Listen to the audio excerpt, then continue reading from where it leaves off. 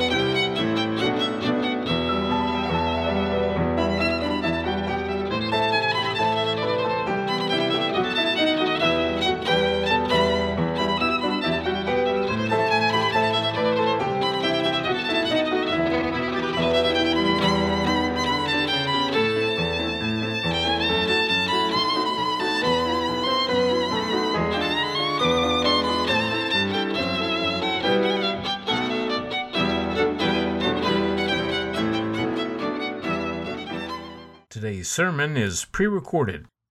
I have this strange idea that I was raised with from childhood that somehow I was supposed to come to God and He was going to do something for me.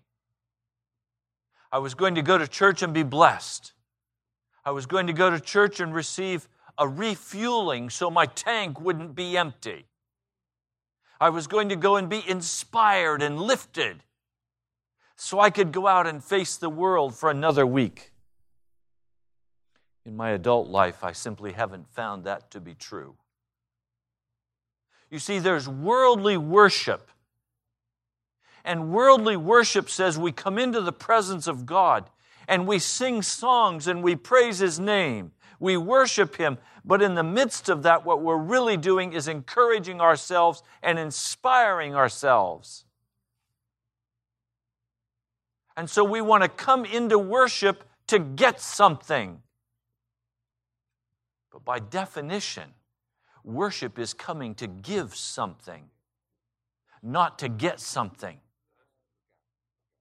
Now here's the problem I face. I come teaching you this word.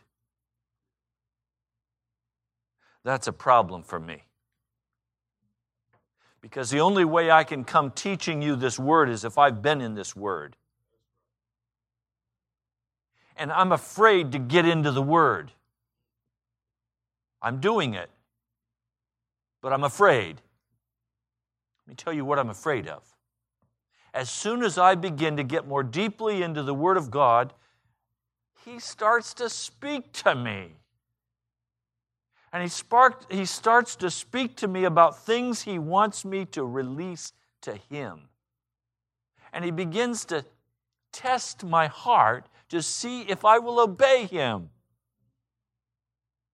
Until I come to a place where I'm afraid to get down and read the Word and pray because of what He might ask me for next. I hurry past some parts of Scripture. I don't want to tarry there for fear he might talk to me about it. I'm almost gleeful when I can get past certain parts, because I know a day is coming when he may speak to me about those parts. I mean, for example, what would happen if he spoke to me and said, from now on, stop shaving, dress in sackcloth, let your hair grow, you're going to be John the Baptist. Now, I hurry past John the Baptist. I don't tarry there at all, lest he speak to me. Do you hurry too? Are you shy of even getting into the Word for fear of what God might say to you? If you're not, you haven't been in the Word. Because those God loves, He tests. When God begins to look at me and say, I'm going to test you, my spirit is terrified. Because when He starts testing me, everything gets uncovered. And I can't pretend anymore. Genesis 22 has these terrifying words. God tested Abraham. You notice He didn't test him when his name was Abram. He tested him when his name was Abraham. He had received the promised son. He had received the son of promise. He was past the Ishmaelite. He was past the son of the Egyptian handmaiden. He was walking in the Spirit now. He had birthed a child of promise. And now God's going to test him. I mean, God had tested him by having him come to the promised land. And he promptly obeyed and said, okay, I'll go to this land. And of course, when he got there, God had created a famine in the land. And his immediate response was, I'm headed to Egypt. We excuse that because he was the young and inexperienced person who was just beginning to follow the Lord God of heaven. And some of us just know right up front, as soon as God says something to us, He's going to bring a famine. When we arrive where God said we were supposed to be, there won't be anything. The brook will dry up.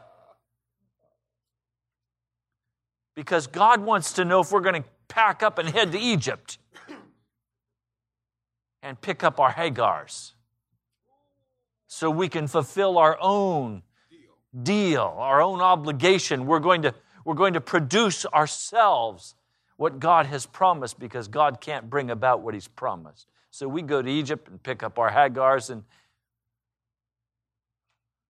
that's when we're young and inexperienced.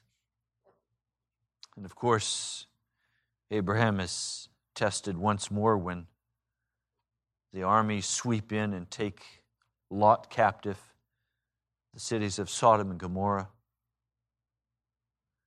He rises up in the power of the Spirit and goes out with a mighty sword, slays the invaders, gives a tenth of everything to this high priest, Melchizedek. What an awesome victory. And we say now we see the mature man of God. No longer is he lusting after things. No longer is he desirous of the best place. He is willing to humble his heart and step back. Now we see a man that God can use. And then he goes for his Egyptian handmaiden. And for a number of years, God doesn't even talk to him. God just puts him in the freezer. Now, I need to say this to mature people. There are consequences for sin. And one of the consequences for sin is that God may set you in the freezer. And He's just not there anymore for a while. He just doesn't talk for a while. The obedience isn't forthcoming. We've decided to take our Egyptian handmaiden and create for ourselves our own Ishmaels. And he simply puts us in the freezer and doesn't talk. You notice God did not talk much to Isaac. Didn't talk much to Isaac. Dealt a lot more with Jacob. Because Jacob was willing to fight with him. Now God is going to test Abraham. He is an old man, mature in the ways of the Lord. And God is now going to test him. So he speaks. The 22nd chapter of Genesis. Take your son, your only son. Your only son. Remember, the son of Hagar has been sent away from the camp. He has lost this son of the Egyptian handmaiden. There are some testings God wants to bring into your life that He can't bring into your life as long as you have in your household your sons of Hagar. Because if He tests you with the sons of Hagar, you will fail. And He will then be forced to put you in the freezer. And He won't be able to speak to you. And in His mercy, there are some testings He won't bring until you are willing to cut off those sons of Egypt. So it says, take your son, your only son, Isaac, whom you love. In other words, there's no room here for him to waffle and say, but God, didn't you know I love my son? No, the son you love, I know you love him. Go to the region of Moriah. Sacrifice him there as a burnt offering on one of the mountains I will tell you about. Now, this mature man of God immediately obeys. This is new behavior for Abraham. Many times in the past, he did not immediately step out and obey. He had to think about it for a while. But now he knows the ways of God, and he steps out immediately into what God is calling him to do. He says, yes.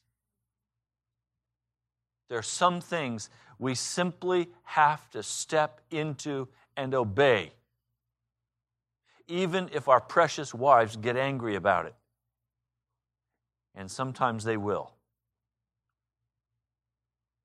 Holiness is not an option. Righteousness is not an option. And as head of the household, you are obligated, if you are going to call yourself a Christian, to step into that bold place of immediate obedience to the Word of God. And your family will have to follow you. Now he, early the next morning, got up and saddled his donkey,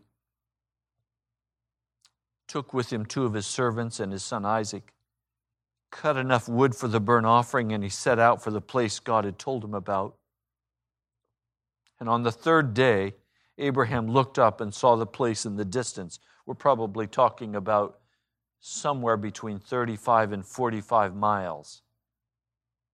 On the 3rd day, Abraham looked up and saw the place in the distance, and he said to his servants, stay here with the donkey while I and the boy go over there. We will worship, and then we will come back to you.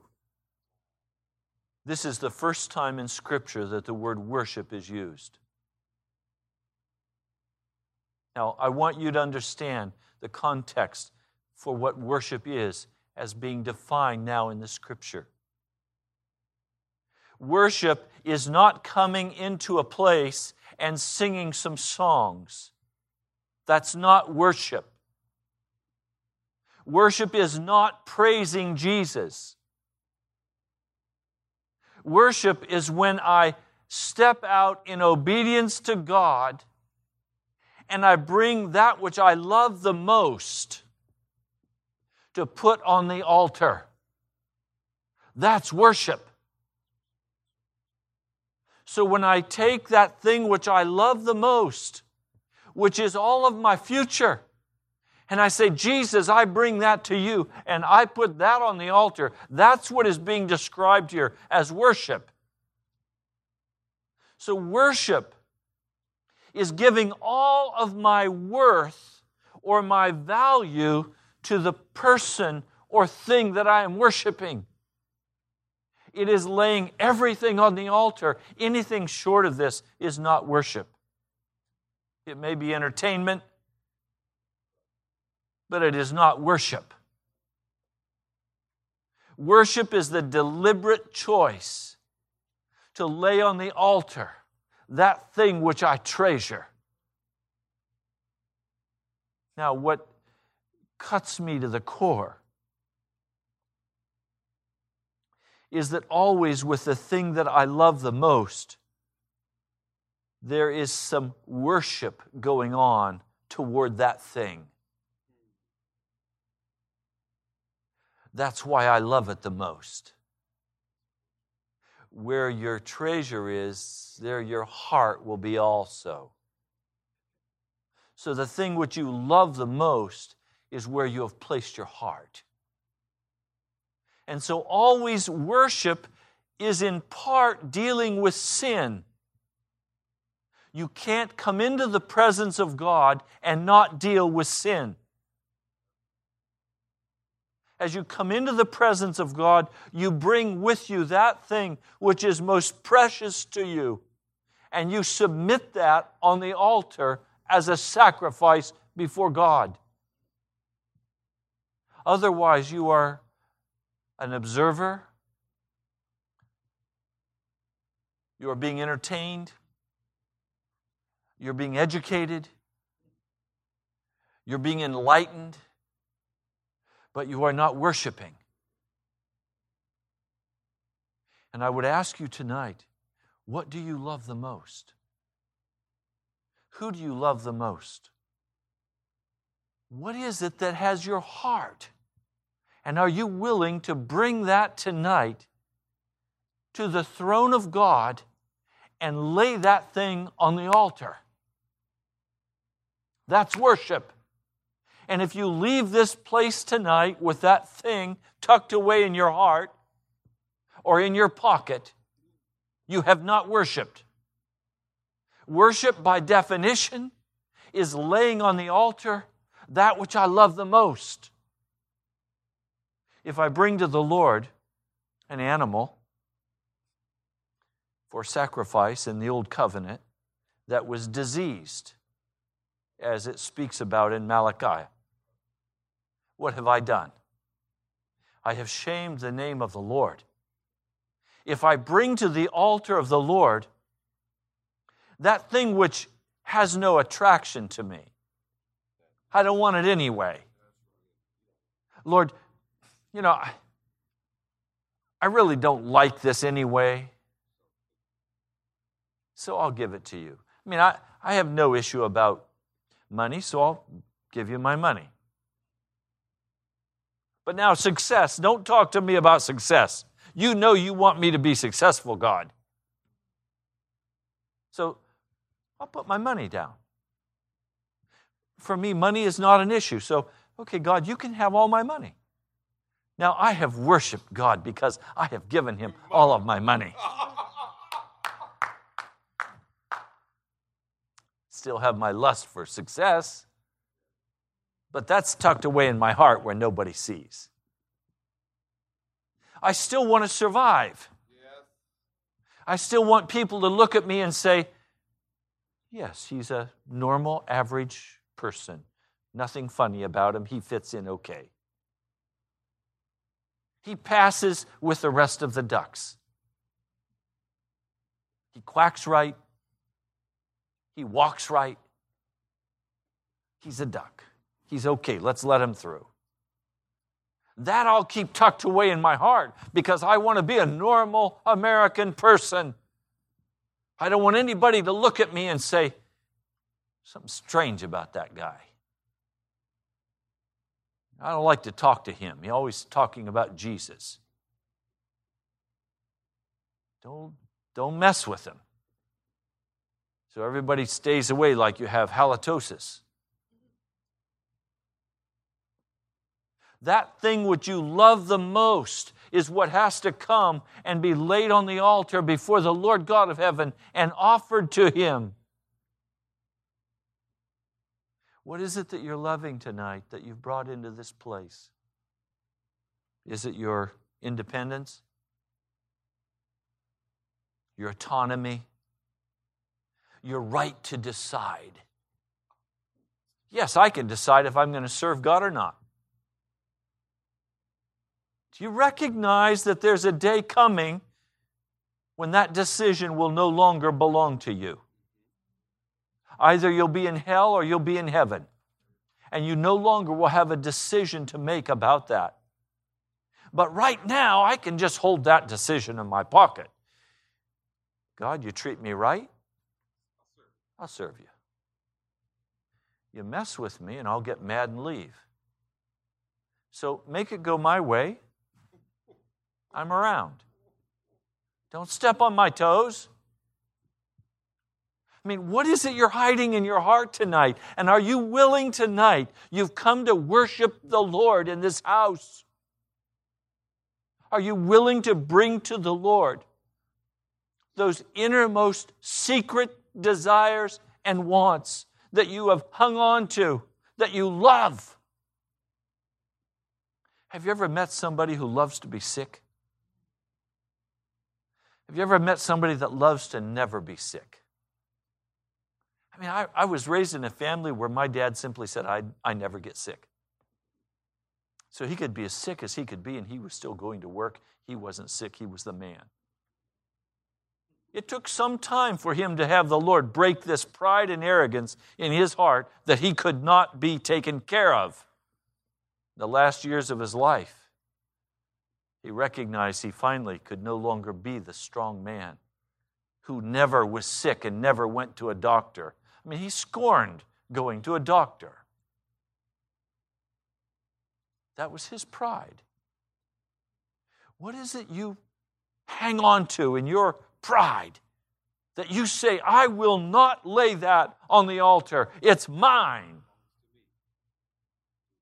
The only way you can come into this house tonight and worship is if you are willing to lay on the altar of God that thing which you love the most, that person that you love the most, that character trait that you love the most, that independent spirit that you treasure,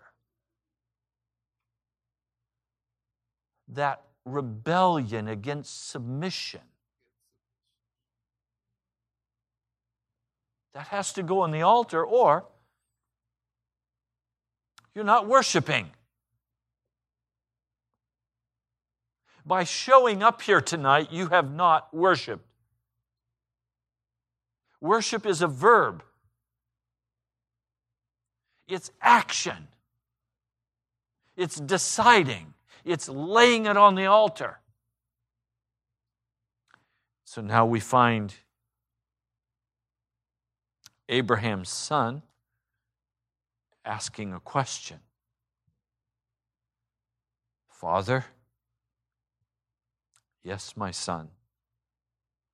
The fire and the wood are here, Isaac said, but where is the lamb for the burnt offering?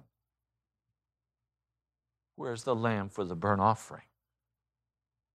And Abraham answered, God himself will provide the lamb for the burnt offering, my son.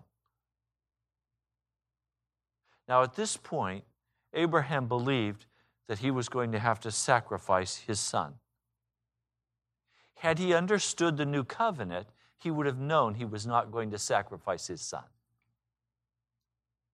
But that's for us who have watched the unfolding of history and the glorious power of Almighty God to know. So Abraham is now saying to his son, God will provide. What does he mean, God will provide? Let me put it in simple terms. I've learned one thing on this walk, that I cannot provide my own lamb, that my sin is too great, that my rebellion is too high. I cannot provide my own sacrifice. I cannot atone for my own sin. I can't, by trying hard enough, make restitution for my sins. I can't, by trying hard enough, serve the Lord God of heaven in a way that causes me to be acceptable before Him. And Abraham knew something of that and simply replied to his son, "The Lord will provide." Eve reached out and took that piece of fruit and ate it.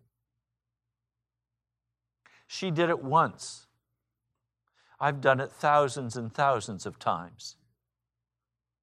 Daily, I find myself reaching out for the tree of the knowledge of good and evil.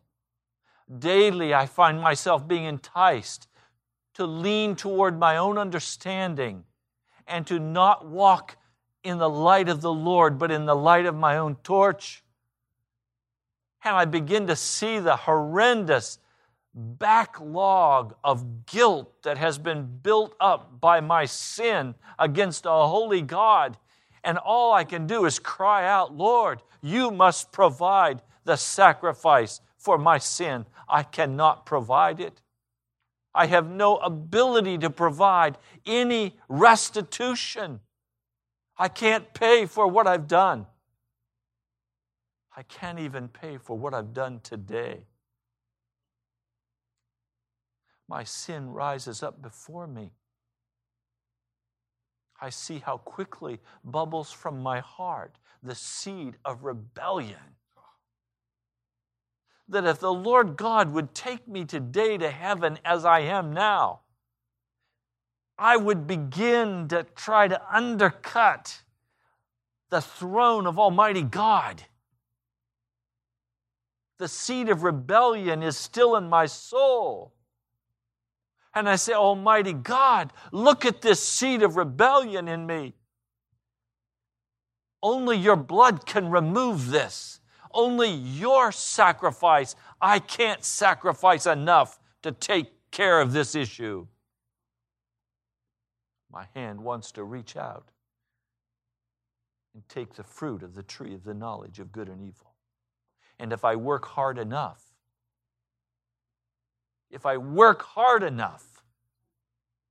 I might be able to succeed in getting my own sacrifice taken care of. And so I have exhausted myself trying to reach out to the tree of the knowledge of good and evil and figure out this deal.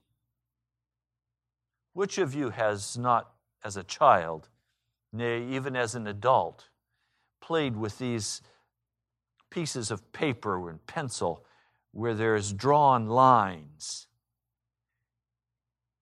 a maze, and you sit and try to figure out without having to erase, looking ahead and trying to see what the options are, choosing the way through the maze? We play life like that. As we try to calculate all the odds, we try to look at the different possibilities, and we explore the options. And we say, if I could just be smart enough, if I could just be educated enough, if I could just talk to the right people, if I could just do enough research, if I could read enough scripture, if I could spend enough time in prayer, some way I've got to figure my way through this maze and accomplish what I desire in my heart. And Abraham said, "The Lord will provide. The Lord will provide." Abraham answered in verse 8, "God himself will provide the lamb for the burnt offering, my son." Now I want you to understand the tremendous depth of what Abraham has just spoken. He is on his way to sacrifice His Son. And yet He is saying the Lord will provide a lamb.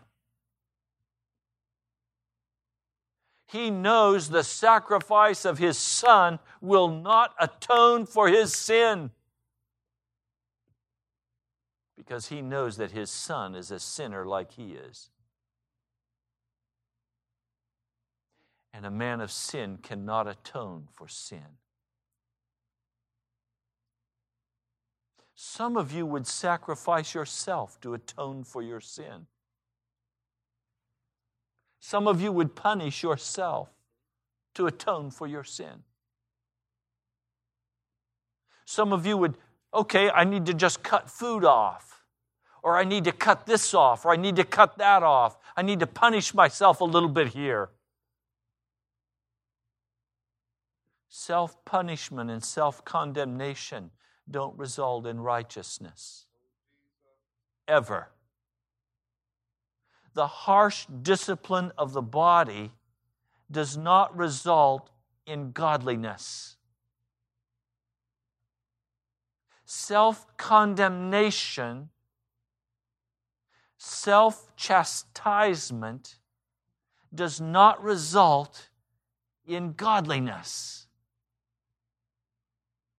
Because self-chastisement, by its very definition,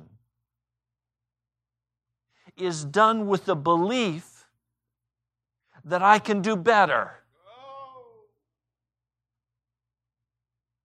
And if I chastise myself sufficiently, I can do better. Which of you has done your best this day? Doing your best will kill you. None of us have done our best. We could always do more. Doing our best is impossible. Because then comes the chastisement. And then the trial, and the chastisement. And then we try again, and then the chastisement. It's all wrapped up in this belief that I can bring my own sacrifice to the altar of God, and that He's going to somehow accept my sacrifice, and not His Son, Jesus Christ. Christianity is not a self-help process.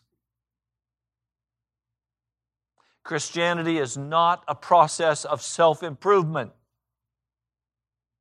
Christianity is by very definition a dying and being born again into the family of God and living by the power of the indwelling Holy Spirit. It is not a pulling up of oneself by the bootstraps, by chastising the flesh or chastising the spirit, to try to force myself into some kind of better behavior. As soon as I've chastised myself and I've tried to get better behavior, I may force myself once or twice to do it. And then, of course, I fail. And then I need to just punish myself even more severely. And so the cycle goes. But you see, when we believe in self-chastisement and we believe in self-punishment, we are escaping the cross. We don't need to die. We can just punish ourselves a bit and get somebody else to punish us a bit, and we can do better. We have provided our own atonement. And when we provide our own atonement, it is not accepted by the Lord God of heaven. And we will die in our sin. We will die in our sin. You cannot beat yourself up enough to be righteous. You cannot chastise yourself enough to be righteous. Nowhere in Scripture are we told to beat ourselves up. We're told to just go ahead and die, to let it go. That's why at the beginning of this message I laid such heavy emphasis on bringing that most desirable and beloved object or character trait and putting it on the altar and offering it to Jesus. In the prayer closet, when we come into that prayer closet and we offer that thing to Jesus, He then receives it. And it's finished. It's over. Always the Holy Spirit will explain to you what life will be like without it. Knowing that you can never touch it again, that it no longer belongs to you. And always He will ask you, now, are you willing for me to take this? And if you say yes, He will take it and you can never again go back to it. And if you are struggling tonight with some sin that has been coming time after time, the reason you're struggling with it is you're trying to break it by self-chastisement. You're trying to break it by punishing yourself rather than by finally bringing that thing to the altar and saying, Lord God, I give this to you. Take it. It belongs to you. I will not touch it again. Now talk with me, Holy Spirit, about what you want to do. How can I cooperate with you, Lord God of heaven? He bound his son Isaac and he laid him on the altar on top of the wood. He reached out his hand and he took the knife to slay his son. But the angel of the Lord called out to him from heaven, Abraham, Abraham. Here I am, he replied. Do not lay a hand on the boy. Do not do anything to him. Now I know that you fear God because you have not withheld from me your son, your only son. I have to come tonight and ask you, what are you withholding from God? Are you withholding your time? Are you withholding your dreams, your goals? Are you withholding your attitude? Are you withholding your money? Are you withholding your commitment? Are you withholding your independence? What are you withholding from God tonight? And are you willing to bring that thing and lay it on the altar and give it to Him, that it would belong wholly to Him? No more to touch it. And Abraham looked up. Verse 13, there in a thicket he saw a ram caught by its horns. He went over and took the ram and sacrificed it as a burnt offering instead of his son. So Abraham called the place, the Lord will provide. Now please hear me. Worship happens when we bring to God that thing which we love the most. And we lay it on that altar. We give it up. But that act does not create atonement for you. The act of obedience does not provide atonement. Atonement is only offered when the Lamb of God died on Calvary's tree. That's where atonement comes from.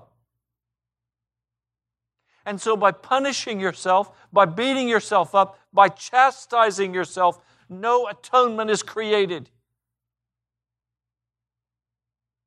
Atonement takes place when the Lamb of God covers you with His blood. And He takes that thing which you love the most and covers it with His blood. Then atonement is made. And the power of sin is broken by being covered by the blood of atonement.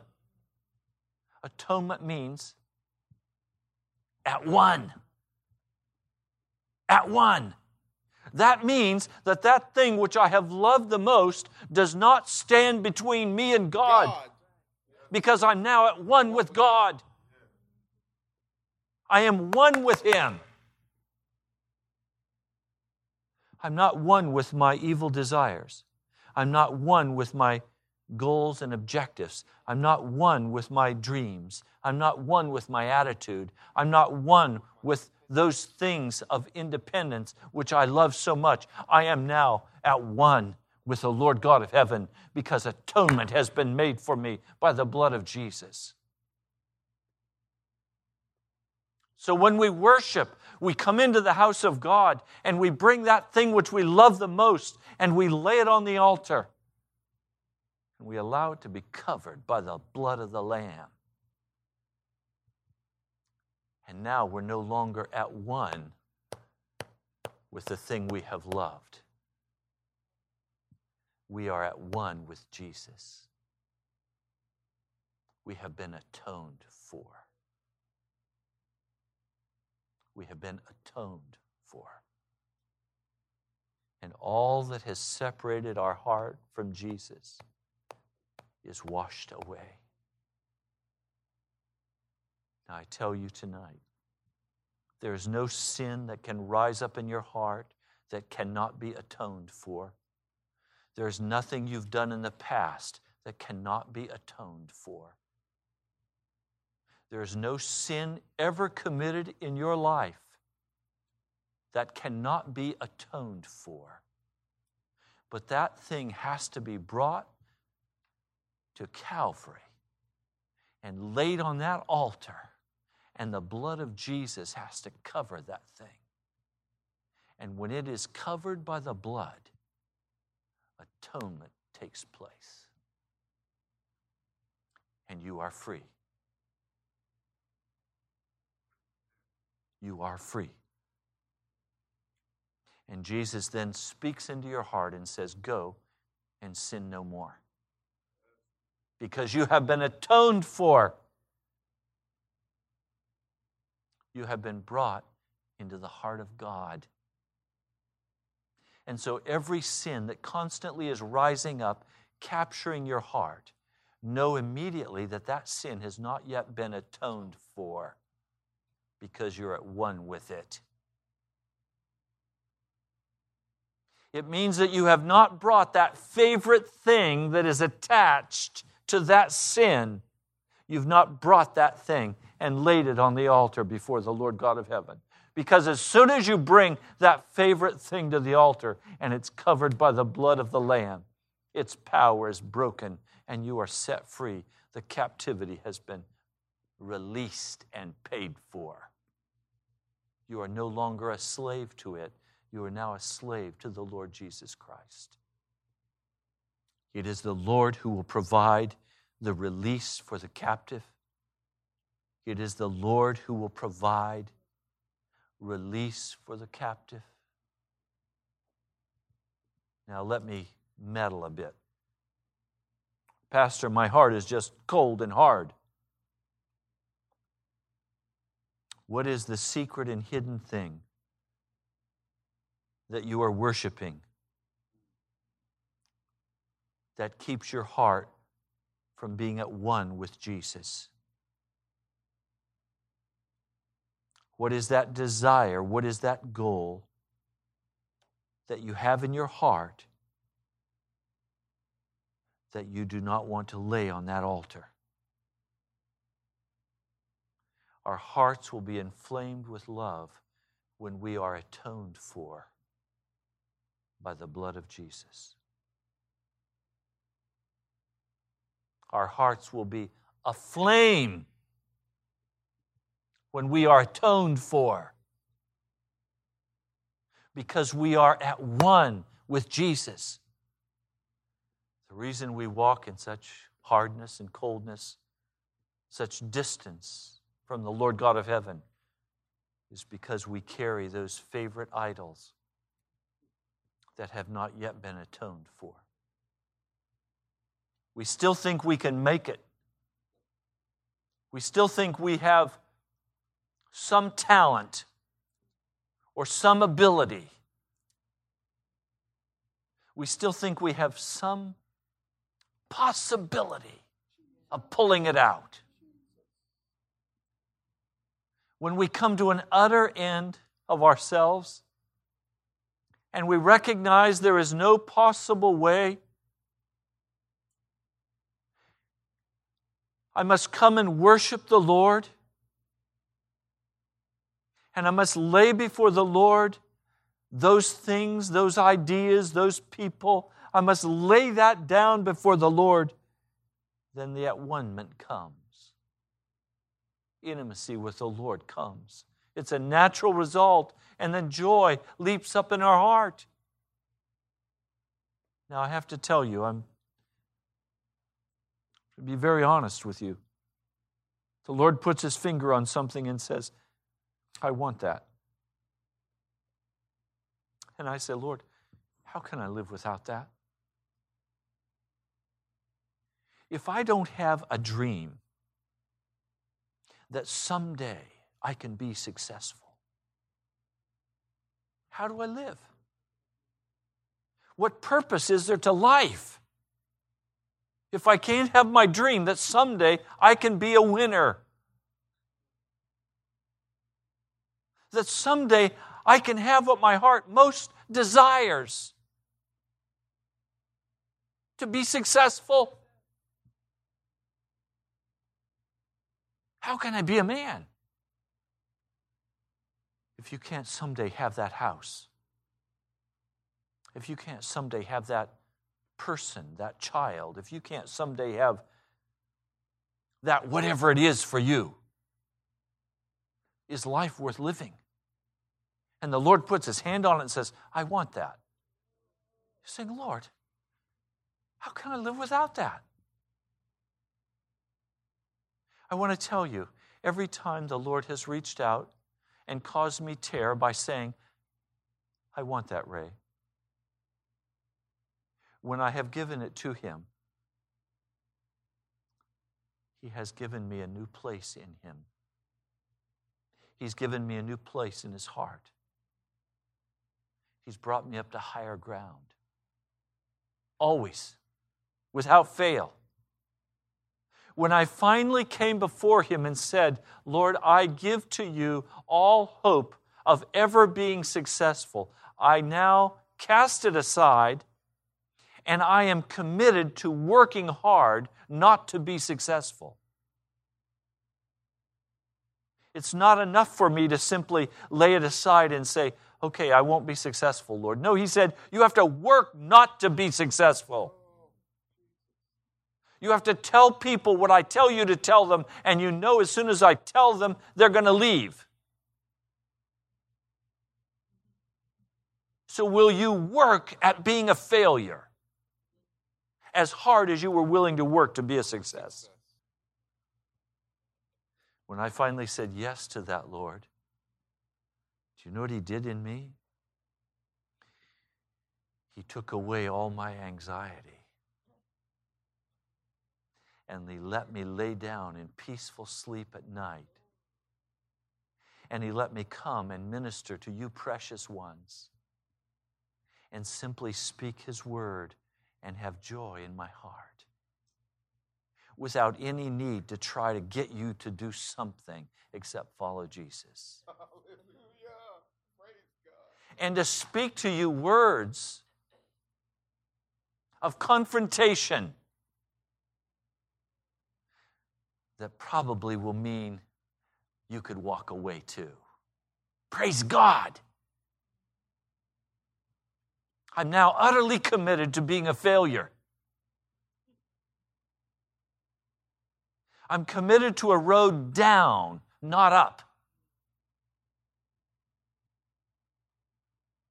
The angel of the Lord called to Abraham from heaven a second time and said, I swear by myself, declares the Lord, that because you have done this and have not withheld your son, your only son, I will surely bless you, and make your descendants as numerous as the stars in the sky and as the sand on the seashore. Your descendants will take possession of the cities of their enemies, and through your offspring all nations on earth will be blessed because you have obeyed me. Now you see, while I work for failure, God is working for success. That's why you're here. That's why God gave you to me. You are God's success, not mine. He called you. He's working in you. He's establishing in His heart His authority, not my authority. Now, I hope you hear tonight what I'm trying to say to your heart. As you bring those favorite things that you have cherished and you lay them on the altar before God, He will make atonement. He will bring you into His heart. He will make you one with His heart. And then He will speak a second time into your life. And He will say, because you have obeyed me, this is now what I'm going to do through the sacrifice that you have made. And you will know that it was God who said it, and you will know that it is God who is doing it. So I want to encourage you tonight. If you understand tonight, this is not a message of chastisement. This is a message of encouragement.